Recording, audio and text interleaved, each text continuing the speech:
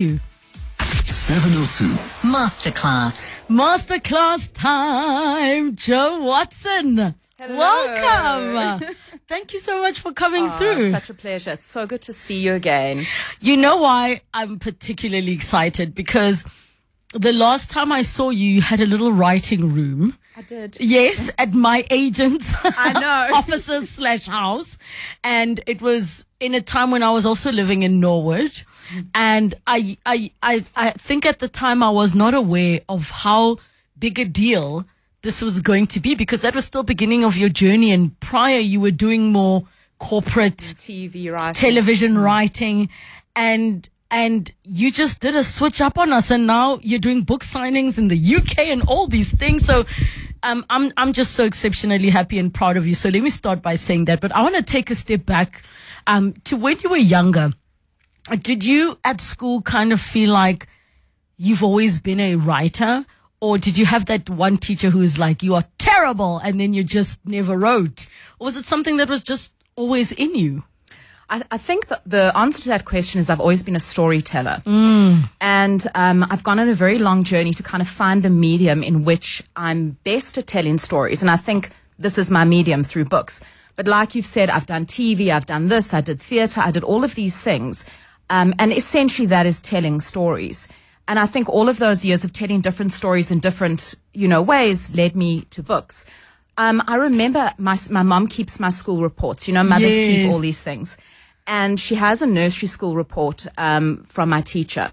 And in the report it says, Joe really likes story time. Oh. And at the end she often suggests alternative plot points for the characters or things that maybe they should have done, etc. So I think from a very early age, I was always very interested in story, all the way through school. And I thought I'd go into theatre and become a playwright, etc., which I did for a while. But my storytelling has led me to books somehow. So when did the transition start? Because I know at one point, I know you're doing corporate stuff. There was a job we did together for a bank with a very long script. Oh, I nearly died that day. I know. It was fun. And these are things that people would not even be aware of, because you have to work within the company to see certain things. And the reason I'm mentioning jobs like that is when you write for clients, a part of you is not a part of it. I don't want to say a part of you dies, but a part of you gets killed in the process because you are answering to the person paying for the job. So you might think, ooh, it would sound so much better if we sell it like this, because they're trying to, introduce a new product and they want all the employees to know what it's about before it goes out to mass market. But they will be like, listen, this is the wording. We've done our research. We've done our whatever. Did you ever have moments where you felt like a part of you is dying? Well, like a bit of your soul died. Let me say.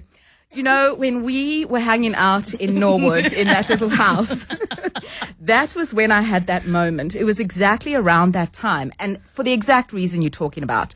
I had my own company. We were doing like production. I was doing writing. I was doing copywriting. I was doing all of these things and writing for TV. And I felt as though I was getting creatively stifled because everyone always had something to say.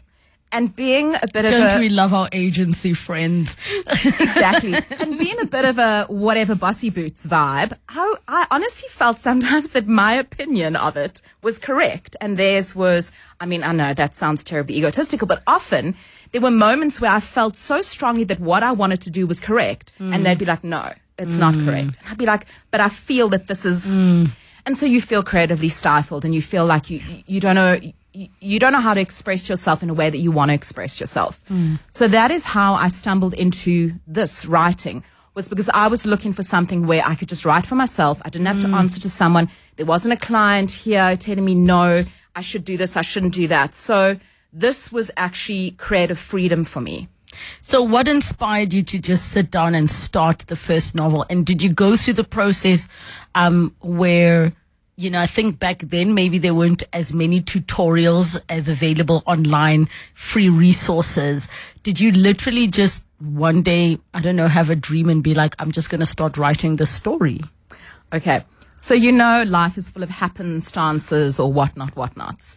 And I feel like you're going to have a story from the topic we were speaking about yes, earlier. I am. It's going to The grandmother who did not know her place. That's the name Well, of the yeah, novel. there we go. We were actually having a really good chat about that too, privately. Yes. I got to this place, like I say, where I was feeling creatively stifled, and especially, I felt as well. I want to do something bigger. I didn't want to be confined to South Africa, to here. I wanted to reach out. I mean, global domination sounds ridiculous, but I wanted to reach outside of I wanted to reach the world, idealistic, whatever. So I started Googling, as one does. You get onto the Google and you go, how to become a writer overseas? How does one make money as a writer overseas? And you start putting in these, combos of words. And I stumbled across this competition online it was to write a romance novel. I remember. Yes, I was busy writing that when you were there. So I'm only remembering. Yes, that's what happened. So I saw it was being held on this social media platform called Wattpad. I'd never heard of Wattpad. For those of you who don't know, it's an online reading and writing platform where it's kind of democratized reading and writing. Anyone can be an author. Anyone can post work and anyone can read for free. So it's really a wonderful platform, and the competition was being held there. I'd never actually read a romance or written a romance. I'd written on soapies though, so I knew how to bring angst. Yes. I wrote on Rhythm City, so you know how to bring the angst. So I just sat down, and it was just the most bizarre thing. And I went, I've got nothing to lose. No one knows me. I don't have any expectation of myself.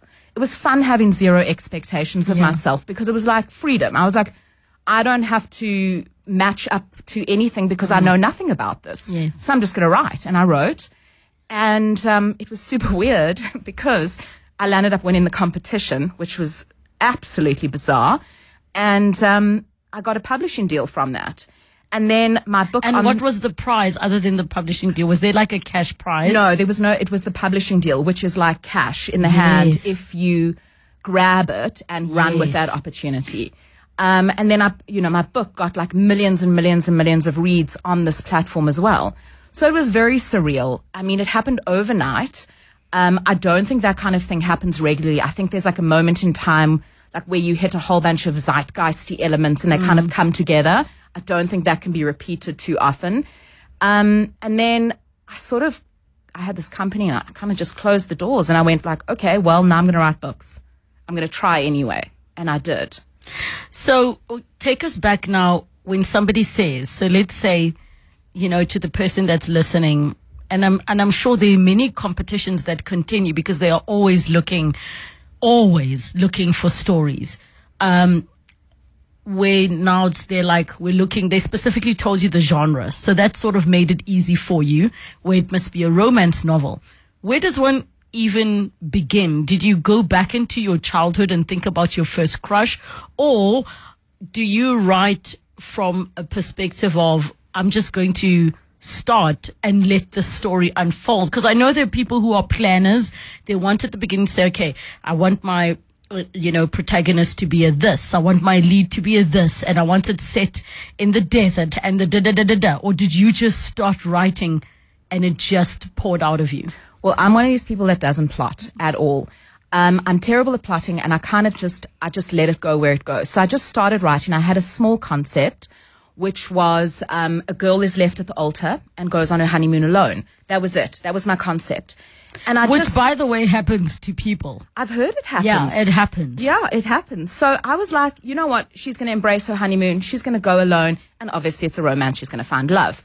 But I just sort of went with it. And my husband, who is, you know him, he's also very creative.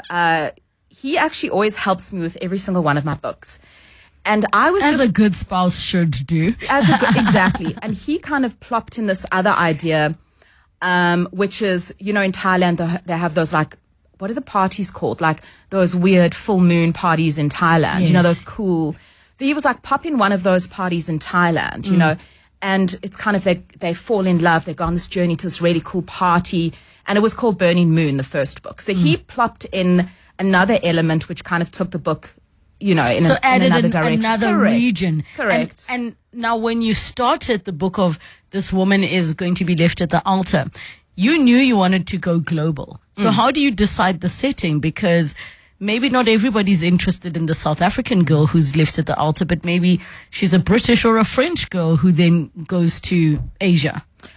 So I've pushed back a lot on not writing characters that aren't South African and not setting my books in South Africa, because I know absolutely nothing about what it is for a woman to live in the UK. I know nothing about what it's like to hang out with like a Texas rancher and fall in love. Like I don't know that world. I Yes. don't, you know, a lot of books are set in the hustle and bustle of New York or like in the countryside of the UK, in those cozy little towns. I know nothing about living there. You know, there's a sight and a smell and a vibe and an energy and an electricity to a place. I can't encapsulate that. You know, I can go onto Google Maps and look at pictures, or, you know, I can watch videos on YouTube about the place. I'm never going to capture the essence. So I know South Africa, and so I write my books in South Africa. I had an agent who said to me that that was not going to work. And I just said to her, well, I don't know what else to write. I don't know how else to write, so I'm going to stick to this. And so I did. Is the agent still around? No. I have a new agent now. I was gonna say. But it wasn't over that necessarily. But yeah. Look, and the thing is, bless the agents and the managers, because they will always work based off of what they know and the tried and tested formula. And I think you are very much the anomaly in the sense that, I mean, you literally have more than 60 million reads of your books on these platforms. And, you know, it's beautiful that you had already come from a space of being a writer of sorts. And on top of that, you understood deadlines, which means you had a built-in discipline. If you had to submit your storylining or your scripts to a Rhythm City by a certain date, they don't care that, like, you can't be like, oh, I had a creative blocks. Like, you need to submit something. You can't say, you can't even say, oh, my arm fell off. Yeah, you know, can't. to right through it with one arm. You have to. Yeah. And at some point in that process, you also have to be comfortable with people butchering your work, which is the figurative red pen. So when you sat to do the novel, do you think you were at a more privileged place, or do you think actually you were a little bit more on the back foot because it was a new genre and maybe you came in with bad habits from script writing and, you know, corporate writing? Well, I've always been a very hard worker. That's always sort of been my vibe. I tend to always I've never been late for anything in my life. I'm always, if it's at 10 o'clock, if you arrive at 10, I believe you're late. Yeah. You need to be there at 5 to 10. Right. So I'm very disciplined when it comes to stuff like that. And I think that has been a great help in my career, because I think you have to have self-discipline. You can't waft. I mean, a lot of people I hear this all the time when I go out. Everyone's like, oh, you're a writer. Oh, I've been thinking of writing this book for years. Oh, I've got this book in me. And everyone says they've got a book in them, but then they just don't know how to sit down and write it. And I say, just sit down and write it. You know, give yourself a deadline, stick to it, and put it in place. So I'm very strict with myself, and I'm very deadline driven. And I actually think my past with, you know, working in corporate and stuff like that, I think it actually helped my creative process, because it made it more urgent, and it gave me a sense of deadline and urgency, and I have to do this because, and you were talking about the red pen. Let me just tell you, the red pen in book writing is those bad reviews on Amazon or those bad reviews on Goodreads. And you also have to, when you put stuff out into the world. Prior to that, Yes. right? There are other people who have to read, editors that have to read. So before the public red pen, the dealing with the red pen of maybe your publisher or whoever comes prior saying, I'm not sure about this Thailand scene. It's not connecting. How do you deal with that initial red pen where there's another person who, yes, they are working off of what they know, like you said, the agent. They are the ones who'll say, I don't know about this. How do you deal with that? Do you go and say, I actually want to stand by this Thailand thing. I really believe in it, and override them, or you have to sometimes give up things that you really wanted? Well, I think that changes throughout your career. I think I'm in quite a lucky position at the moment where I I am in the position, because I have had success, where I can go, no. I'm sorry, I'm sort of sticking to that. Obviously, when your agent says something, you usually tend to listen. But you kind of view your publishers and your editors as part of your team. They are there to make your book better. That is their job. So when they kind of give you a red pen, you don't feel as affronted as if, like, say, a client or something, this really is a team effort. Your editor is there to make your book better. That their name is on the line. They need to make money out of your book. So when they bring the red pen, I'm actually quite receptive to it. I look at it and I go, right, what can I use from this and make it better? And there'll be little things here and there that I disagree with. I don't think I've ever disagreed with an element of an edit before. I'm going to be honest, I don't get a hell of a lot of edits. I'm quite a clean writer. I write and edit as I go. But so they get an almost finished product. Definitely. I'm very pedantic like that, and I'm trying to learn not to edit as much when I write, because it's a bit exhausting. But they really, I don't think I've had a bad edit. I feel like they've all made my book better. Because they look at it from a different perspective. You get so immersed in your characters and your story. You actually need someone that's not in it to say, oh, you know what, I wasn't feeling their chemistry. It felt a little bit, off or contrived. Can you try and, slip it in earlier or something? And it's usually notes about stuff like that. It's usually, how can we make it more emotional? How can we make it more, the character stakes are higher. So I always feel like we're a team and we're in it together. Yeah. So in terms of, and just to take a step back to, you have an idea, woman gets left at the altar, decides to go to her honeymoon, and then a love story emerges. Do you write, now that you've had so many books out, did you initially think to yourself, how will this character have life beyond this book? Did you write with that foresight? Yes, foresight that maybe this character needs to be able to have life for this romance to continue? Or was it something, and I would just think of that because as a TV writer, part of story development is like, what are we doing with this character? It mustn't just be like there's no way for it to go. Mm-hmm. So you bring up a very good point here. So publishers are very keen to buy series. And I wrote my first book as a standalone novel, which means at the end of it, you close the book and the characters are dead. They've got their happy ending. Now it's over. There's nothing more to... there's nothing more to it. But publishers want series. Series are what people want. They want series. So they said to me, when my agent sold this book, she was like, we'll buy this book, but we want this to be a series. And I was like, okay, because I just couldn't see how this could be a series. I was like, so what I did was I made it a group of 5 friends. So, yeah. Smart. That was the only thing I was going to say, is there a prequel of the love story where we knew that she was going to, the build up to the altar, where it was love and then he left her? But the friends thing, that is so smart. Yeah. No, I made it a group of friends. And look, let's be honest, these things do follow a trope and a pattern. So each one of these friends happens to jet off to some location somewhere and find love. It's called the Destination Love series. I think it's pretty self-explanatory. Yes. So, spoiler alert, a character is going to be jetting off somewhere and finding love. So I made it a group of 5 friends. The next series I sold on, I had this really cool idea of 3 people are stuck in an elevator. They get stuck in an elevator together. And as a result, they all run late, 10 minutes late for this, or this one gets hit on the head, or this one, misses that appointment. And it was kind of like, what are the consequences if you were late, just 10 minutes late in your life? What could happen? What could happen if you got stuck in an elevator? And these 3 women, their lives changed so dramatically. Just because that one moment had been stuck in an elevator. And each of them kind of walked out of that elevator and their lives were just put on completely different trajectories. Wait, so is that a series? That's of the same elevator, but different books for each woman's correct. Oh, wow. Correct, yeah.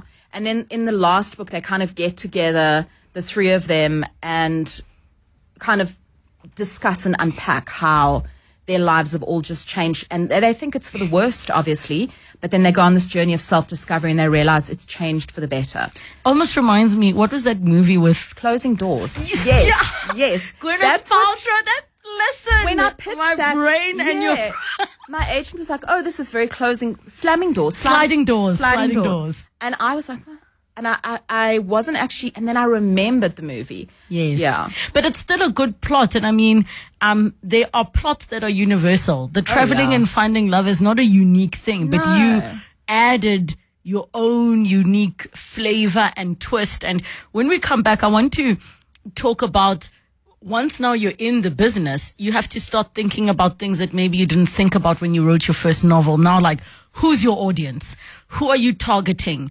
If the character is buying at Prada and not at Mr. Price, like, oh no, you're shifting our audience. You need to change the store. So when we come back from news, we continue with Joe Watson on this masterclass on writing a novel. And I'm seeing some of you like, I've always wanted to write a book. This is your chance. And I said to you, it's the 31st of January. New year, new me starts today. Whatever it is you want to do, even if you just start with 2 words on that Word document, get it done. It's 2:30. 702. Masterclass. And our masterclass for today, we have been having a conversation around writing a novel. And we are with, I don't even know if I should say millionaire in words. Joe Watson. In words. I've probably written 1 million words. Yes, because I feel like the number, I mean, you've got over 15 novels that you have written. written. About 110,000 words. I'm terrible at maths. I did standard grade maths. I don't know if someone wants to grab a calculator there. Definitely I think it's over a million. Yes, million in words. And we take your calls on 011 883 0702, the WhatsApp line 072 702 1702. Question. Now, did the 1 million words translate into millions in your bank account? Because we know the famous stories of the JKs and who's the one that wrote the spanking book? Ooh, E.L. James. What's 50 name? Shades. It is 50 James. Shades. Sorry, I forgot. It is E.L. James, right? What is it? I'm going to start Googling. The Twilight one, Twilight right? vibes. So we will hear how they became multi.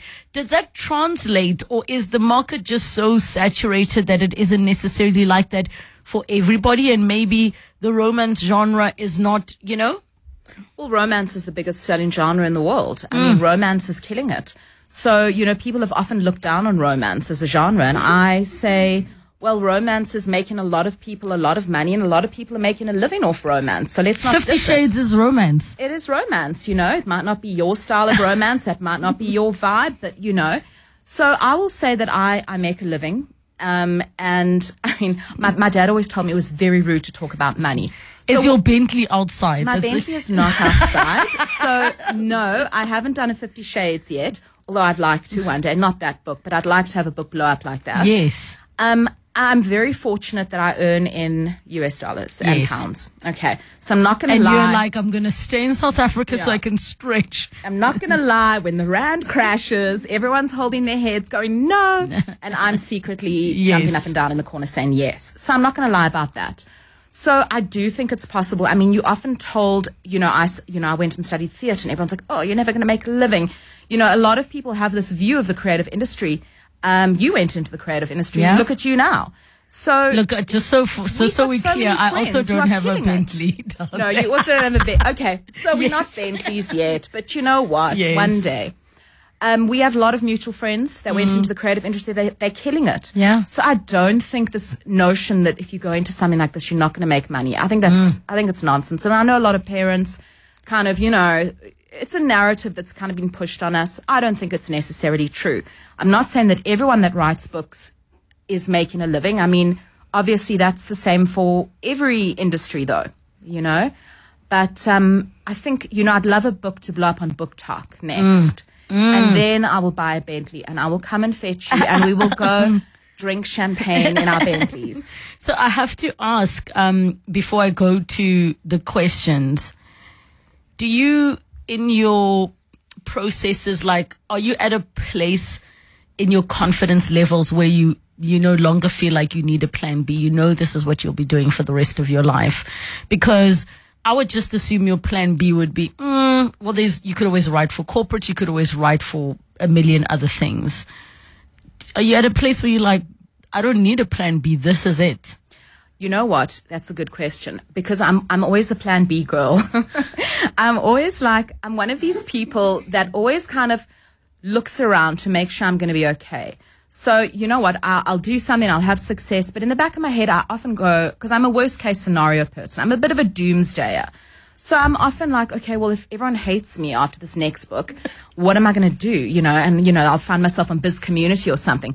Because I think that to feel secure completely maybe is a little bit overconfident. You know, people can not like your work tomorrow, you know, for all you know. And I think it might give you an edge in your writing if you always feel like this could be my last book. Maybe. You know what I mean? Like, I don't know if you see it the same way. I think you should work like that. Like, put everything into the next one because, you know, just go for it. Put everything into it because maybe people... I don't know, you know, I don't think one should ever just kind of get complacent, I guess is what I'm saying. You know, don't get complacent. The world, there's a reality out there, and it hits everyone. It hits everyone in everyone's careers in every industry. You know what I want for you beyond book talk? What? Is for somebody to be coming to be like, we want to have the rights to turn your book into a movie. I have sold rights internationally. To a very big, I can't say. But anyway, but this is the thing though with that.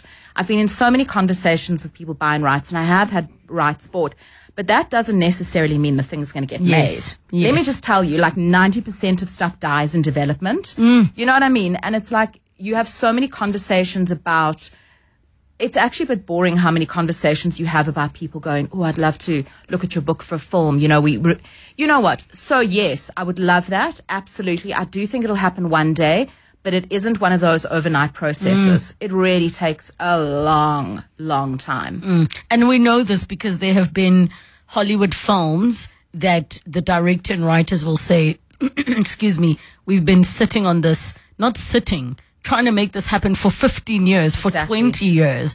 So it is all about timing. I'm taking some questions on the WhatsApp line 0727021702. So one says, Lebogile, how do writers deal with writer's block?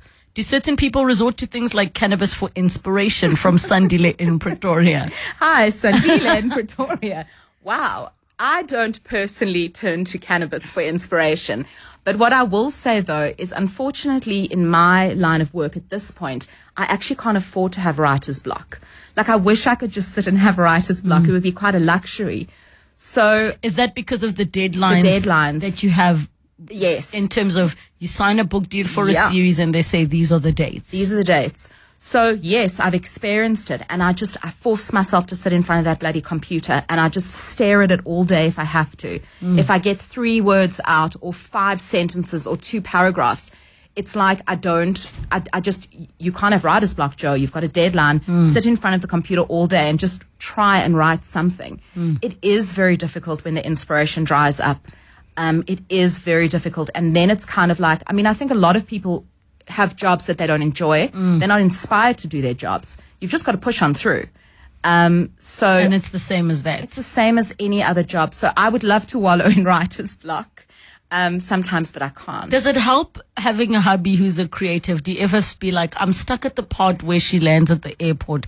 I don't know what needs to happen next. Does that help? Every single time. In fact, most of the times I've had an issue, he's unpickled me from my issue, because I can sometimes write myself into a corner because I don't plot. I'm going to be honest. You go as you go along. And there have been a few occasions where I've gone, oh my God, I think I've written myself into a total corner and I don't know how to get out. And then I'll be like, Gareth, yes, you know, and he's very good at story. He's actually quite a story genius.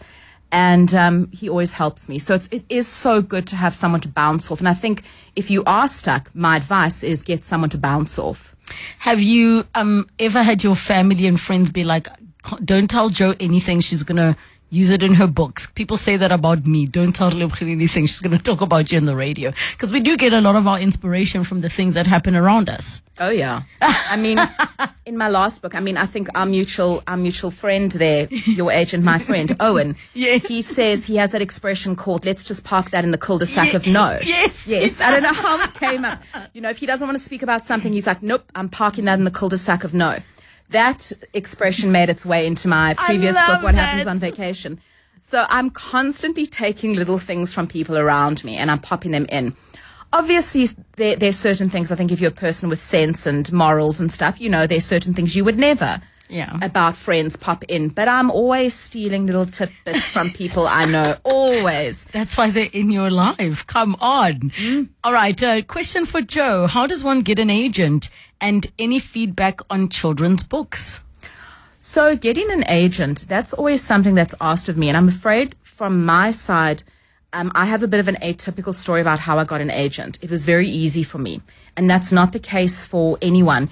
And I think the reason it was easy for me, and I'll tell you the reason it's easy, because I think that this is something people can do if they want one, is I had built up quite a social media following on Wattpad. I already had I think I've got hundred or something thousand followers, but at the time I probably had tens of thousands. I had millions of reads. So I kind of came with an inbuilt readership.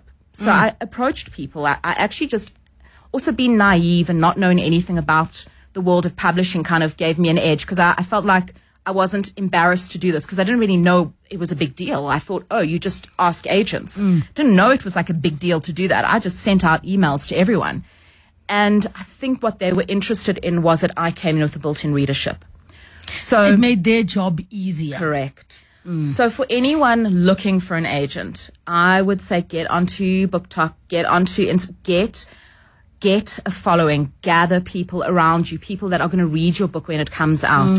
That is because people, they're not just looking for they're looking for someone that it's a brand, it's a package. It's almost like the music industry. You Yes. know, it's easier for them to take you on when you're like, this song of mine blew up on SoundCloud, blew up on TikTok. It's easier for them to take you on once you've already done something Because you're not for starting yourself. from zero with the person. Yes. So it's a way of it's not so hard for them. It's not going to cost as much money, and it's not as difficult for them because you come in with something that's built in. Children's books, I'm afraid I don't know much about because I'm not in that business. But so I'm afraid I can't comment on that. All right, we need to take a quick break. When we come back, more of your questions. 702. Masterclass. As we wrap up this masterclass on writing a novel with Joe Watson, 0727021702 or 011-8830702. So another question says, I'm writing a book and struggling to find a person who can edit for me. Do you know anyone who can help me edit the book? How does it work with editors? Are they people you find yourself or people your publisher brings to you? There are so many resources online at the moment, so many people that are editing. If you just kind of Google editors in South Africa, etc., you will find there are so many people doing that because a lot of writers edit on the side as well to be able to make a living. And there are very good editors that you can hire online. I mean, also, what's that thing, Fiverr? I know a few people that have actually used editors, but read their bios first and see what they've done. But get onto Google, girl. That's the way. Google is the way. Please ask your guests for information how to get started. Do you do workshops? Are there books? Can you recommend something for beginners?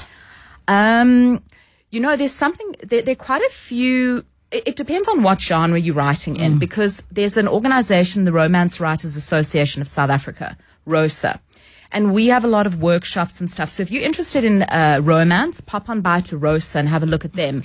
But, when I got started, I kind of just did it instinctively. So I didn't pick up any books or something, so I can't particularly recommend anything. But I think there are also courses, those masterclasses, those BBC masterclass. I see Julia Donaldson is doing one on children's book writing.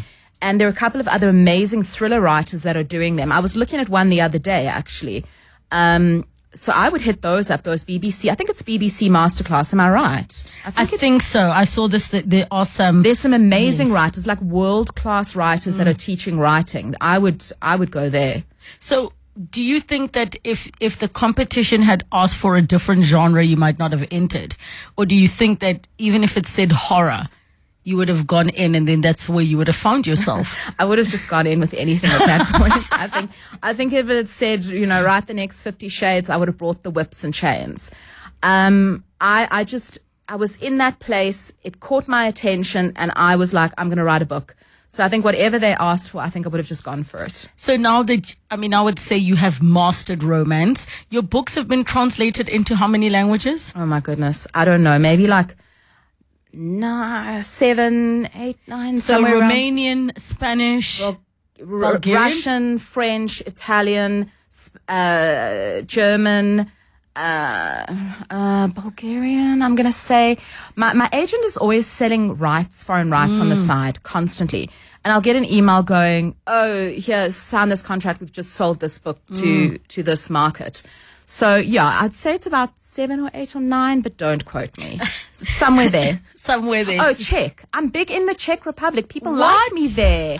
I know. It's so weird. Like, and the Philippines. My biggest readership on Wattpad is the Philippines. So it's really weird. You resonate with the type of person. You never know who you're going to resonate with. You have to go back to television, but to write a K-drama. Oh, yes. Right? And would you ever consider changing genres? Just if you reach the point where you're like, I want to do something different, I'm going to go, what would that genre be? So I do write young adult fiction as well, which I love. And I've had 2 young adult fiction books published. I do want to branch out into other genres. And actually the rights that I had bought, the film rights I had bought was to a book that wasn't romance, actually. It was thrillery. So I am busy pitching at the moment a couple of thrillers, a dark academia.